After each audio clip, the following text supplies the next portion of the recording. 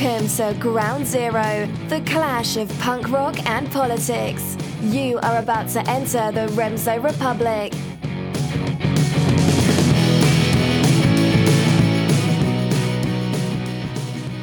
Ladies and gentlemen, I have returned. Season 2 is here. Welcome once again, all newcomers, all oldcomers. Is oldcomers a word? I don't know. We make up words here.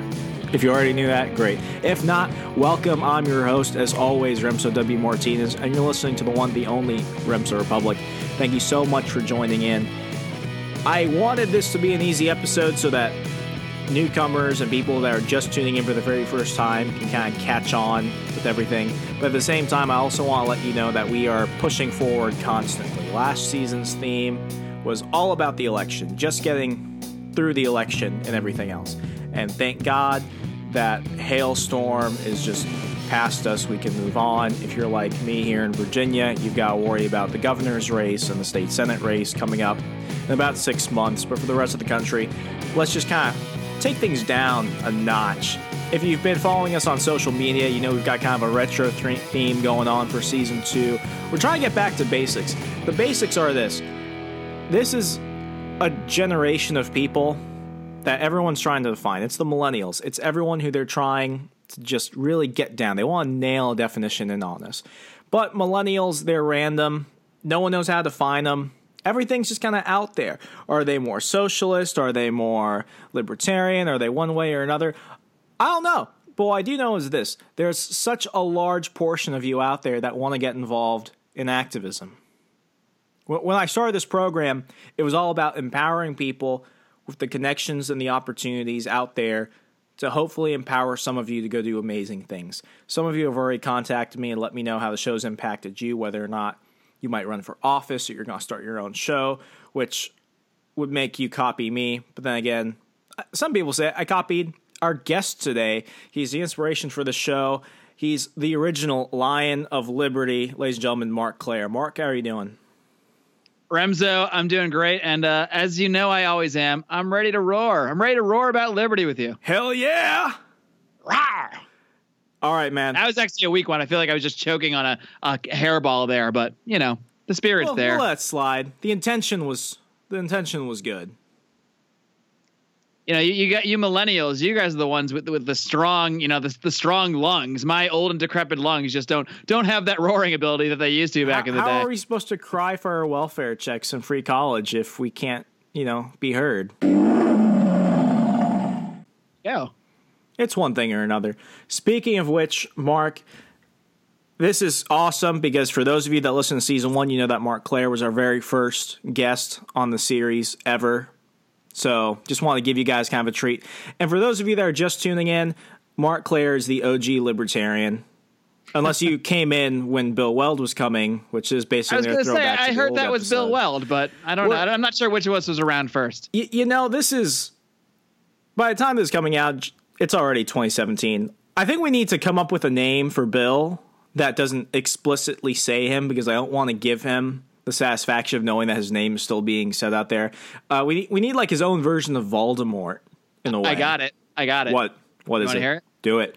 The faux Libertarian. Holy shit. I just came up with that just now. That's on the fly, folks. I was not prepped for this at all. That's like divine providence. The faux Libertarian. I think we've got it. It's down, Pat. We'll never say the name. I'm not even going to say it now. Just from now on, the faux Libertarian. We'll know who you're talking about. It is written in stone. It's permanent. Outstanding. So, Marc, just going into this year, I'm always excited when one election ends, and then we just have to kind of look at the aftermath. What inspires me are the number of, let's call them baby libertarians that are out there. There are a lot of people that came into this recently. They saw the giant nonsense we saw for the last year and a half. They understand the ideas of individual autonomy, of limited government, of free markets. They want to get involved. And what I'm telling a lot of people that are contacting me about this is you don't need to just join a bunch of activists. You don't need to just join the Libertarian Party. It's about finding your own niche. I think everyone is good at something, and when they find that thing they're good at, once they really dive into it, they go ahead and they do amazing things. You did that with your podcast. So just to give people kind of like a little backstory, the Marc Clair origin story, what kind of inspired you to get involved in all of this, and what made you eventually do a podcast? Sure. Well, I could spend probably an hour just going through my history of libertarian thought, but I'll try to give the elevator speech version here. But I mean, essentially, I had been reading the writing of Ron Paul since the early 2000s, not to age myself too much, but a good friend of mine who's a contributor to our show now, Howie Snowden, he was a friend of mine in college, and he actually was a congressional page in Congress in high school, and he actually met Ron Paul. He would tell me about this guy, Ron Paul. He didn't work for Ron Paul, but he got to know him, and he would sometimes go hang out in his office and talk about liberty. And I was just blown away by this guy, by my friend saying that he used to talk to this congressman. I just thought that was so interesting and weird. Like, I always picture congressmen on this totally different level than regular people, and yet here was my friend who actually had talked to this guy, and he sent me his column, his Texas Straight Talk column, and I just started reading that, and that was the first thing that really got me thinking about things in a different way, because even though he had that R next to his name, he would always really look at things through the concept of individual rights, not through the Democrat prism or the Republican prism like every other politician out there. He actually seemed to criticize Republicans even, which I couldn't believe coming from a Republican. So that's what really got me down that path, thinking about things differently, thinking about things through individual rights as opposed to through a left-right or a Republican-Democrat spectrum. And over time, that, of course, led me to think about things differently. I wasn't very hyper-political for a long time until, of course, Ron Paul announced he was running for president in 2007, at which point I said, wait a minute. And now this guy's running for president? You got to be kidding me. Too bad it's never going to go anywhere. But it did tend to go somewhere, even though he didn't become president. I think it actually exceeded my wildest expectations because he really did launch a movement, and that's something I certainly got sucked up in, and I pulled some friends along with me. So I started to influence some of the people around me, some people that I was good friends with from back in my college days, and at some point, now we all went to Penn State, so that's where the lion comes from, and at one point we just decided, we were sending all these emails back and forth, we were having a lot of conversations, so one of us just said, why don't we put up a website and put some of these conversations out there? So that's all lionsofliberty.com was at first. It was really just our blog site. I had never really even thought that it would turn into a podcast, and now that's primarily what it is we do. But that really did, the podcast part just came about because I started listening to podcasts. It became my primary form of entertainment. And whether I was out walking my dogs for an hour or two, I have got huskies, they need a lot of exercise, or whether I was just doing chores, I found myself always listening to podcasts all the time.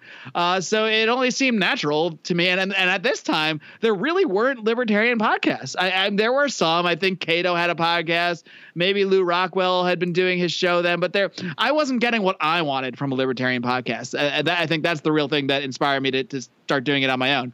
This is even before I think myself and Tom Woods launched our shows around the same time, but this is before his show had really started going. So to me, I really wanted to create the show that I wanted to listen to. And I think that is the best way to look at a podcast, to figure out who you are, who similar people to you might be, and make that show for them or for you, depending on how you want to look at it. And that's really how the ball got rolling. Exactly. And this is kind of a weird time. It's like we've kind of, had our through the looking glass moment. And for the first time, at least that I can remember, people actually know what a libertarian is. There are a lot more people now that identify as libertarians than there were in, let's say, 2012, 2013, when I started getting into it, especially 2008, when you were getting into it. I mean, did you kind of feel like you were speaking in a vacuum? Like, were you just kind of reaching out there saying, I really hope someone is interested in my content? What was it like back then? Yeah, I mean, we didn't actually start our website until 2011, but I mean, gotcha. even at first, my first form of activism at the time, this is really going to age me, is I would post Ron Paul videos on MySpace. I don't know if you remember that website. Yeah, but is that for like the youngins out there, RoboCop's Detroit right now? Basically, yeah. You pretty much summed it up.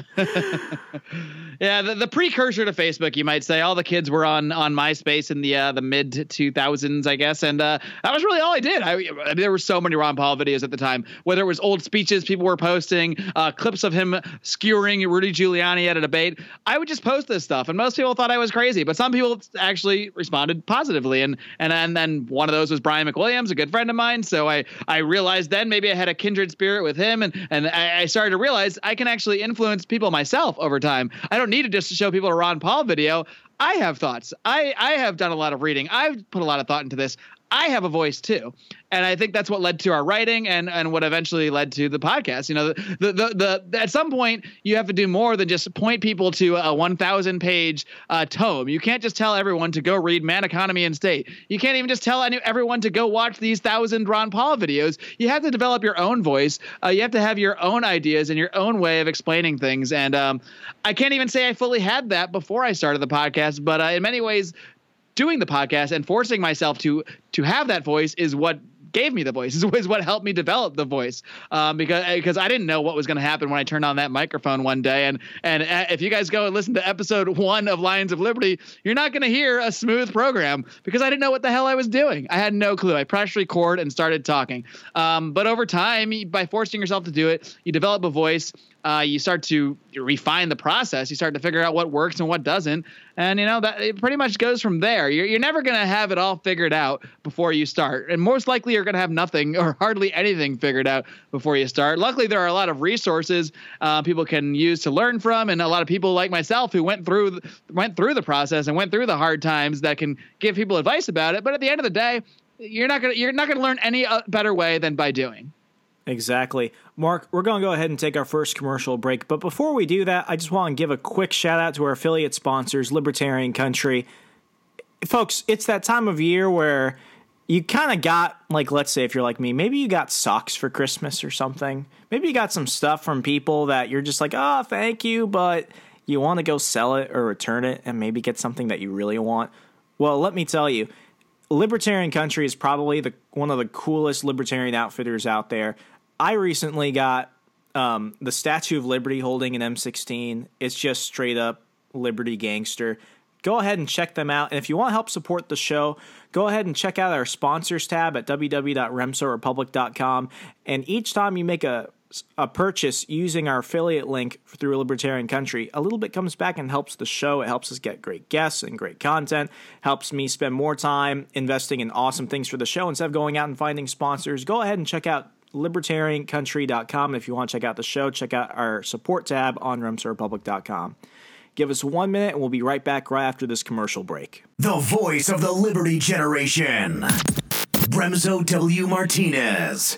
Take the show on the go by subscribing to the Remso Republic on iTunes, SoundCloud, Stitcher, TuneIn, Google Play, and YouTube. Don't be left out. What are they teaching our children these days? How can so many young people graduate and become socialists? Do they even know what socialism is? Kids are learning how to preserve the environment, but are they learning how to preserve their own liberty? How about introducing your children to, I don't know, these fundamental principles that helped create the greatest, most prosperous nation in the world? I don't know about you, but when I become a parent, I'm going to read my kids The Chronicles of Kibblestan by Andrea Rand.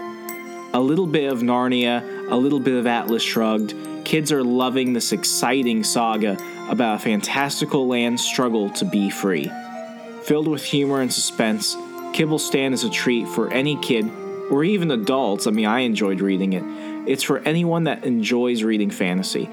But also, it has the added bonus of introducing some basic principles of liberty as it constantly ponders the question, what does it take for a land to stay free?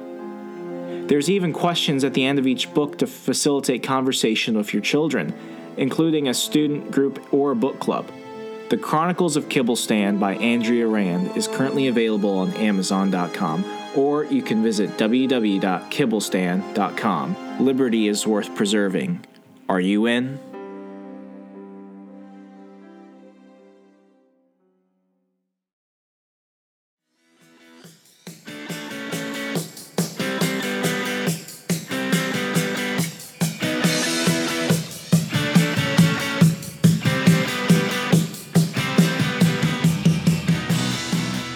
Ladies and gentlemen, welcome back to the program. We have Marc Clair from the Lions of Liberty. So, Marc, I've got kind of an announcement for you. Are you ready? I'm so ready. Let's hear it. Okay, so just like you kind of inspired me to kind of go on my own and kind of start this, let's just call this little project here and there, the Remso Republic, you became a podcast grandfather recently. I did? Yeah, apparently there was a listener of this show that was like, I like what you're doing. If you can do it, anyone can do it. So I'm going to do it. A high compliment. Yeah, it was kind of like a backhanded compliment. I was like, what the hell? If this can pull it off. Yeah, it's like if that loser can make something that sounds like a quality program, obviously anyone can do it. And I was like, what? I mean, I was flattered because, imitation's the most sincere form of flattery. But at the same time, I was like, oh, this will be interesting. And this guy's cool. I'm gonna announce it later on in the season. Let's just see how things work out. But I actually got a chance to sit down with him, grab some coffee, and I just kind of gave him the lay of the land. Now, over the last couple of years, we've seen just I think it goes this way: libertarians and socialists, and maybe the alt-right, they own a large share of the conversation online. And there are so many libertarian podcasts out there. It's just insane. When I started listening to your show, it was you, Freedom Report. I hadn't even learned about Tom Woods until like 2014. And I think that when you heard him on Lions of Liberty. Exactly. That was probably it.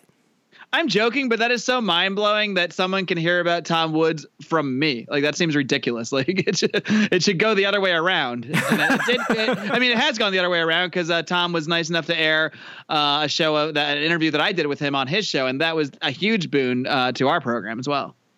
Yeah, I mean, it's crazy. So one of the things I just told him outright was, man, I just want you to know, it's going to be kind of tough because you're going into a pretty saturated market as it is in terms of like entertainment and news and politics.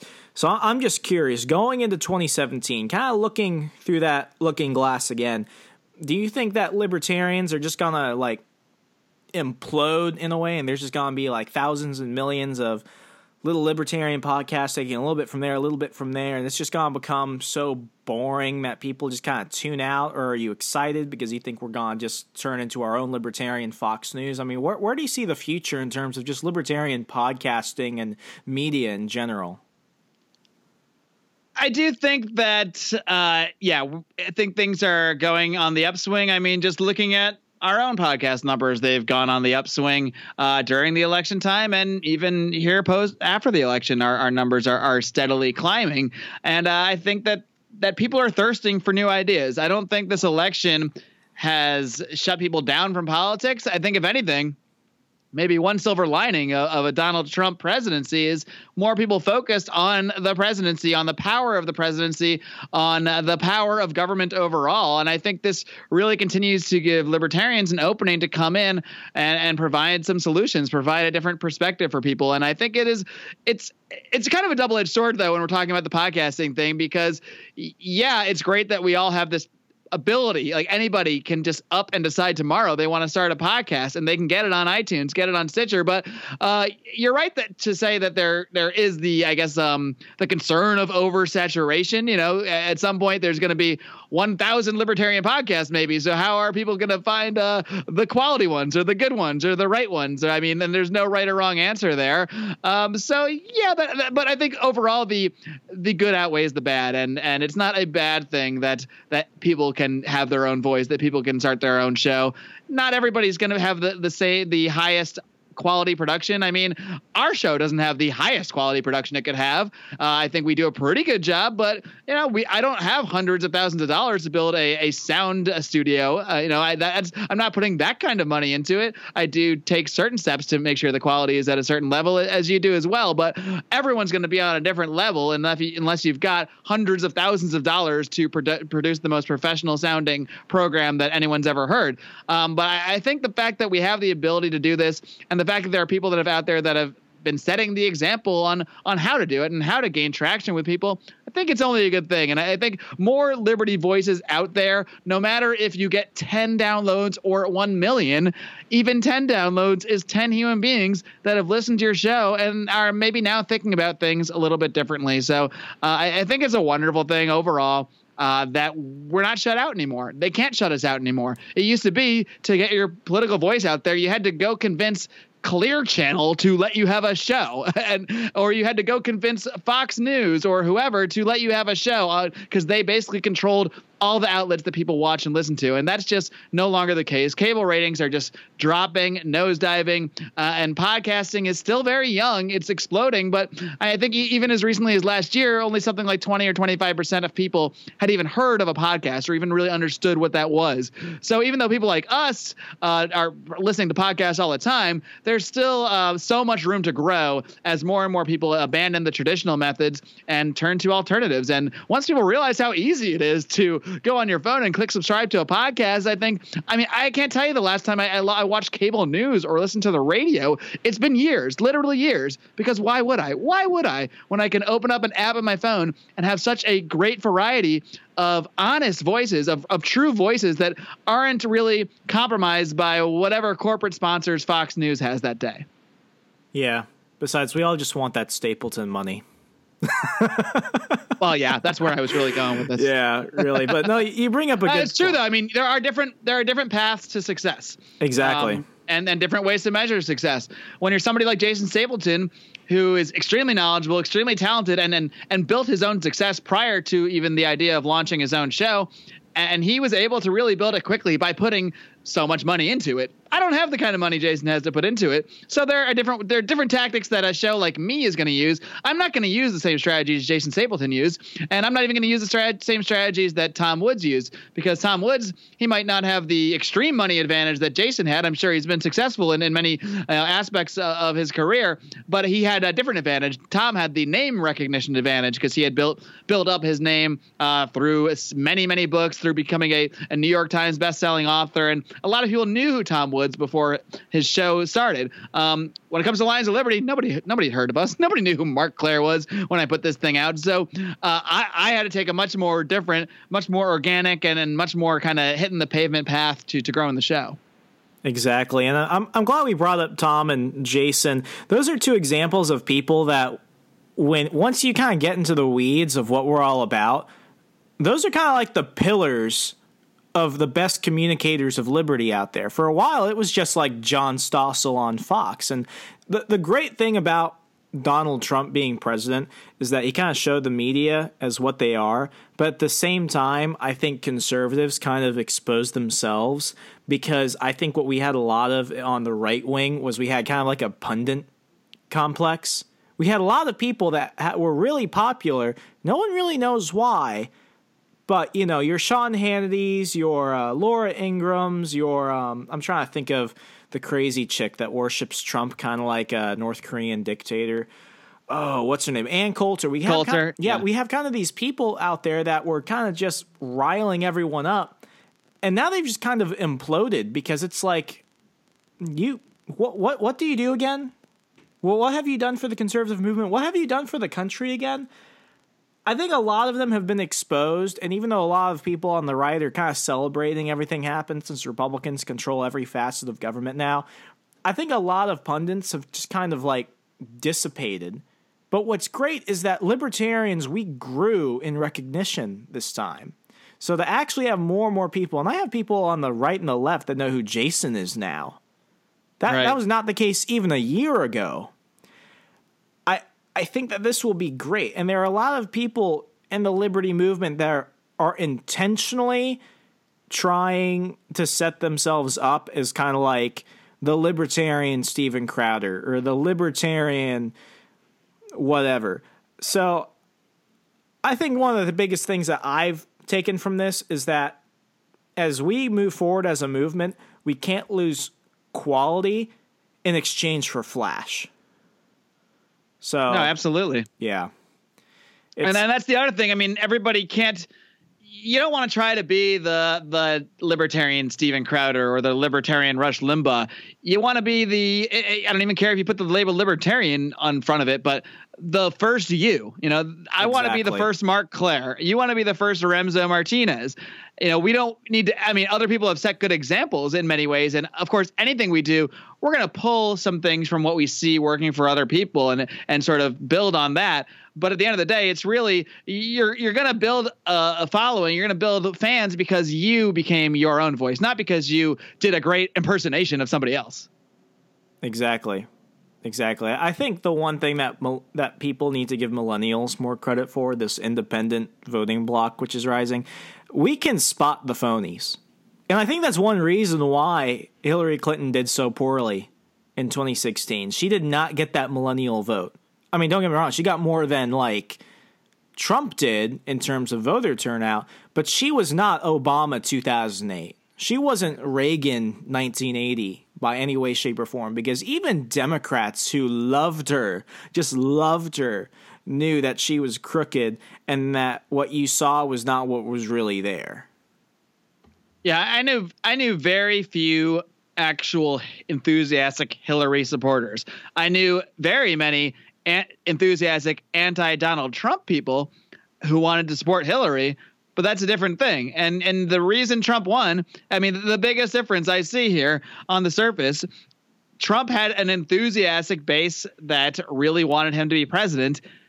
Hillary had an enthusiastic base that really didn't want Donald Trump to be president. But you see the difference there. One's coming from a positive and the other is coming from a negative. Hillary, and I think I don't know if everyone says Bernie definitely would have won. I'm not entirely convinced of that, but I think people would have been excited to go vote for Bernie of people of that sort of, belief system. Whereas no one's excited to vote for Hillary. Come on. Even females I know who just really wanted to see a first woman president, they're kind of like, I guess I wish it didn't have to be her, but it is. So I guess I'll vote for her. The lack of enthusiasm was just incredible.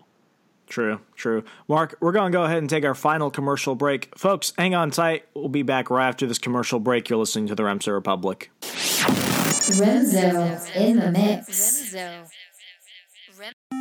Hello, my name is Alex Merced, and a great way to promote the libertarian message is through libertarian media, blogs, podcasts, videos. At libertarianwingmedia.com, it's an open-door policy for any libertarian who would like to contribute. So just email me at alexmerced@alexmerced.com and I'll set you up as an author. At libertariansocial.com, you can have a profile, create groups, become friends with other members, message other members, and post blogs. At libertarian101.com, you'll find several videos on pretty much any question you can think of and any issue libertarian. So check those out and make sure to subscribe to great libertarian podcasts, such as the Alex Merced Cast, the Johnny Rocket Launchpad, Lions of Liberty, and the Remso Republic. Thank you very much.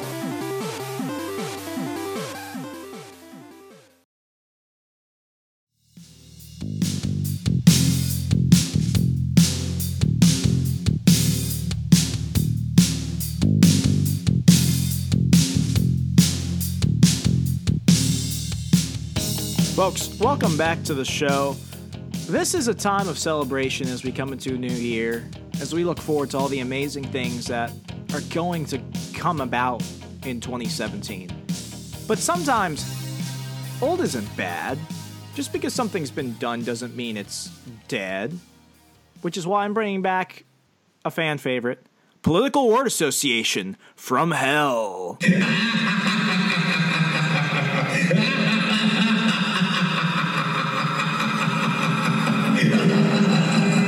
Mark, the rules are very simple. I'm going to say a word. You say the first thing that pops into your mind. As we keep going, I'm going to get a little faster. The words might get a little bit trickier. If you mumble, fumble, fall, go brain dead, you lose. But if you keep going, you win the ultimate Remso Republic no prize, which is ultimate bragging rights. So, Mark, are you ready? I am tepidly ready. Let's begin. Chris Kyle. Loser. Chris Christie. Big fat loser. Rand Paul. Kind of a dork. Newt Gingrich. Bigger dork. George Bush. Oh, he's become so lovable. I'm not going to lie if you take away all the memories of all his bad policies. Alex Jones. New World Order. Baseball. Home run. Johnny Rocket. Cigarettes. Podcast. Johnny Rocket. Bitcoin. Scam. iPhone. My best friend. Agorism. Oh, distraction. Democratic socialism. Scary. Steve Bannon. Intriguing. Kellyanne Conway. Surprisingly sexy. John Bolton. The scariest man alive. Jeff Sessions. The second scariest man alive. Melania Trump. I'm not gonna lie. Sexy. Michelle Obama. Not sexy. Arizona. Scary. Brexit. Awesome. Cal-exit. Not as exciting as Brexit. Potentially scary as well. And finally, Harambe. I got nothing on Harambe. I lose on Harambe. I think, you know. I'm Harambe'd out, bro. You know who ultimately loses? Harambe. That's who loses, right? God rest your soul, sweet prince, wherever you live. That was tough, especially because I can't explain any of my answers. But that's the whole point, right? Yeah, exactly. Actually, we've got a few minutes. What's one word that just, like, you just said one thing, but you kind of want to go on a tirade on? What's one of them? Oh, let's see here. The Steve Bannon thing I find really interesting because when you actually look into the guy a little further, I'm not saying I think he's maybe a good guy even or anything, but it does seem that the smears that have been put out about him are kind of ridiculous. I mean, basically the general idea is, if anything that is non-PC was put on Breitbart, that means that Steve Bannon is a anti-Semitic racist or whatever. And I think this is the tactic of the left that they just spent like a year using against Donald Trump, and now they're going to use it against everybody he brings in. I really think people on the left or wherever they're coming from, they got to give this shit up, this identity politics shit. You need to focus on ideas, but these guys don't have ideas. They have ideas, but they don't have philosophy. They don't base their thoughts in reason. So all they have is petulant flouting. I mean, Jeff Sessions went after the KKK. He doesn't seem like anybody you could call a racist any more than you might say any 70-plus-year-old man in America might have some sort of latent racist thoughts simply because of the time they grew up in. But I mean, the fact that they're just using this smear on everybody, I think is just patently absurd. And I mean, there's plenty of reasons I don't like Jeff Sessions. They're more about my fears of how he'll attack the marijuana legalization and how he might try to ramp back up the war on drugs that we've been so successful in starting to wind down. But when everyone just yells racist, racist, racist, especially when there's so many legitimate criticisms to bring on these guys, I mean, it's just not going to get them anywhere. Steve Bannon, I actually read this huge talk that he gave in 2014. And it's really, really interesting. The guy is a very complex person. He really does have an interesting view of the world. And I think we're all missing out on a legitimate conversation that could be had about his views simply because of all the nonsense and noise that surrounds it. Yeah, exactly. I mean, when it comes to Jeff Sessions, I think the most racist thing that someone has gotten him to come out and say, yeah, I did it, was when he referred to a black guy as boy. I mean, I lived in Alabama. That's just something that's there. It's not even inherently racist. And it's just, I mean, come on. I know so many white liberals who have said a black joke. Let ye who has not cast a black joke throw the first racist stone. There you go. Exactly. And look, I was raised Jewish. I can't tell you how many anti-Semitic remarks and jokes I've heard from people I know on all sides of the spectrum, even just in regular life, non-political. And then people don't realize I'm Jewish because I don't look Jewish and I'm not really that religious, but I hear this stuff all the time and I know it's out there. And I'm not even upset about it. I don't think most of it is even ill-spirited. It's usually racist or anti-Semitic. I wouldn't even call them anti-Semitic, racist, Jewish jokes, stuff like that. Most of them, to me, they're making fun of stereotypes. Like, I can see the humor in a lot of this stuff. We don't need, we can be for the rights of every race and religion and still have a little fun sometimes, because we do live in a complex world. We live in a world where people have a lot of different views, many of them negative. So I think it's wonderful to make fun of that. And I don't even get offended by these jokes, but to act like the left or whoever is this very respectful culture who would never make fun of anybody's race or religion, well, that's fucking bullshit. And you might need to edit that. I don't know. Oh no, we're keeping that in. Okay, well, I'll say it again. That is fucking bullshit. Wake up, people. You need to have better arguments than that, especially when I know that behind closed doors, you guys are saying probably worse shit than you're accusing Steve Bannon of vaguely maybe having been associated with by being a part of Breitbart. It's just stupid. Yeah, and we're going to wrap things up shortly, but to kind of like touch on Steve Bannon, because I can't leave this alone. Yeah, here's the thing about the alt-right I've been discovering, and I think, okay, for listeners out there, I kind of looked through it. I was a lot harsher on the right than I was on Hillary. Here's the thing about Hillary. We already knew how terrible she was. That kleptomaniac and her freaking rapist husband, and I don't even know if Chelsea's like a human being or if she's a freaking host from Westworld. We already know how terrible they are. We know that even though that mafia syndicate might be done politically, there are still many progressives out there. I stand by what I say when I say that socialist preacher Bernie Sanders is one of the most violent people in America. But here's the thing about the alt-right. We don't know how to define it, but we know it's dangerous. And Mark, I think you're right. I don't think that Steve Bannon is racist. I don't think he's anti-Semitic. I think actually he's one of the smartest people in the United States right now. But here's what scares me about Steve Bannon. He's trying to chisel out, and he considers them imperfections. I think it's what makes the free market of ideas in the conservative movement, what it is when you have libertarians and you have traditionalists and you have anti-communists and other people that have this more laissez-faire approach to government, because I still think it's part of the GOP. I saw it when I was working on a Republican campaign recently. But Steve Bannon is trying to chisel away at everything he considers a threat to his closed borders, to this ethnocentric type of idea of nationalism he's trying to bring in. And I think it would be wrong to say that many of these racists, these white supremacists in the alt-right, aren't a representation of Steve Bannon, because I don't think he shares many of their beliefs. But here's the thing. He's able to use their fear. He's able to use what is important to them in order to promote his goals. And I don't even know what they are yet. But the fact that he's willing to align himself with people like that have hatred in their hearts and malice towards many, I think that's why he's probably the most dangerous person in the United States. Interesting. I mean, and I'm still learning about the guy. I think you're totally right. I think more so than maybe being racist, he doesn't care if someone is racist and supports him for that reason, or maybe might agree with him on certain things. I mean, he recently said, I'm not a white nationalist. I'm a nationalist. And I believe him when he says that. He's a nationalist who is white. But a lot of people immediately equate nationalism with whiteism or what have you. And I don't think that's necessarily Steve Bannon's view even. I think it's more cultural. I think he values Western culture. And look, you can interpret any of that stuff as racist if you want to. But if you want to take it seriously, you need to more closely identify it for what it really is.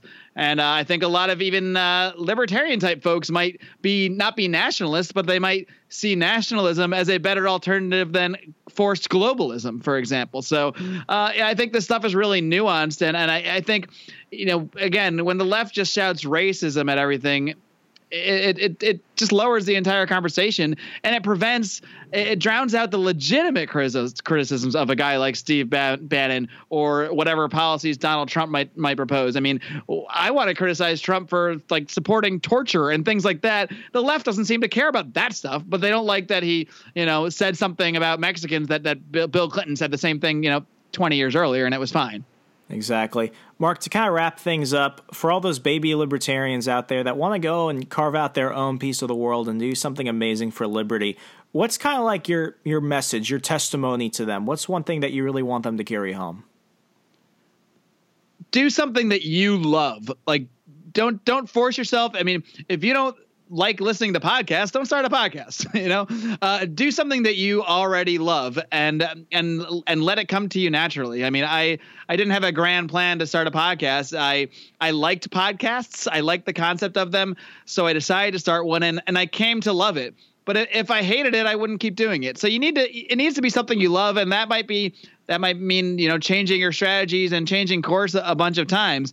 And even with the podcast, I made it into more of something I love. I started off pretty uncomfortable doing interviews, and I always wanted to incorporate my friends and the other Lions of Liberty. And that's what I've begun to do. And I think that has really helped even more to have a team of people who I'm comfortable sitting there with and talking with. And it's really helped make the conversation flow more naturally. And I really do enjoy just sitting on and talking politics for an hour with these guys. I mean, it's a blast, and I love doing it. And I can't say I wouldn't want to do it, even if I didn't know that people were out there listening, as I do know they are. So I think once you find something you love and you can really turn it into something you continue to love, I mean, that's how you're going to be happy, and that's only going to drive you to keep working on it.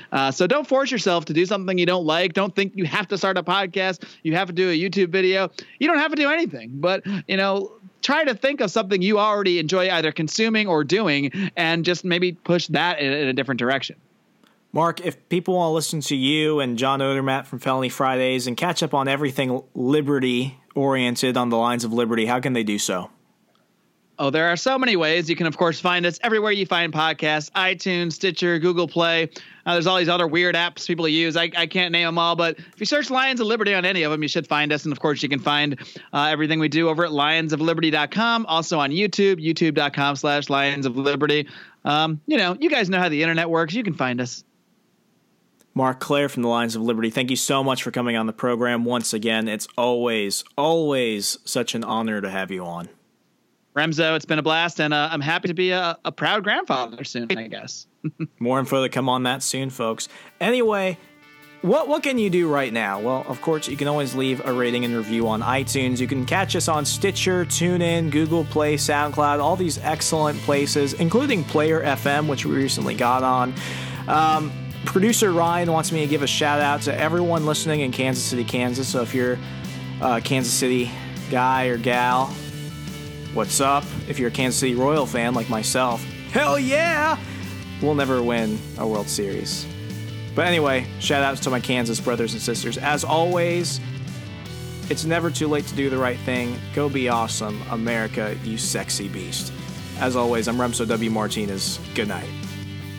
Stay connected to Liberty's Rabble Rouser on Facebook and Twitter to stay up to date with the latest episodes, blogs, and other available content. What are you waiting for?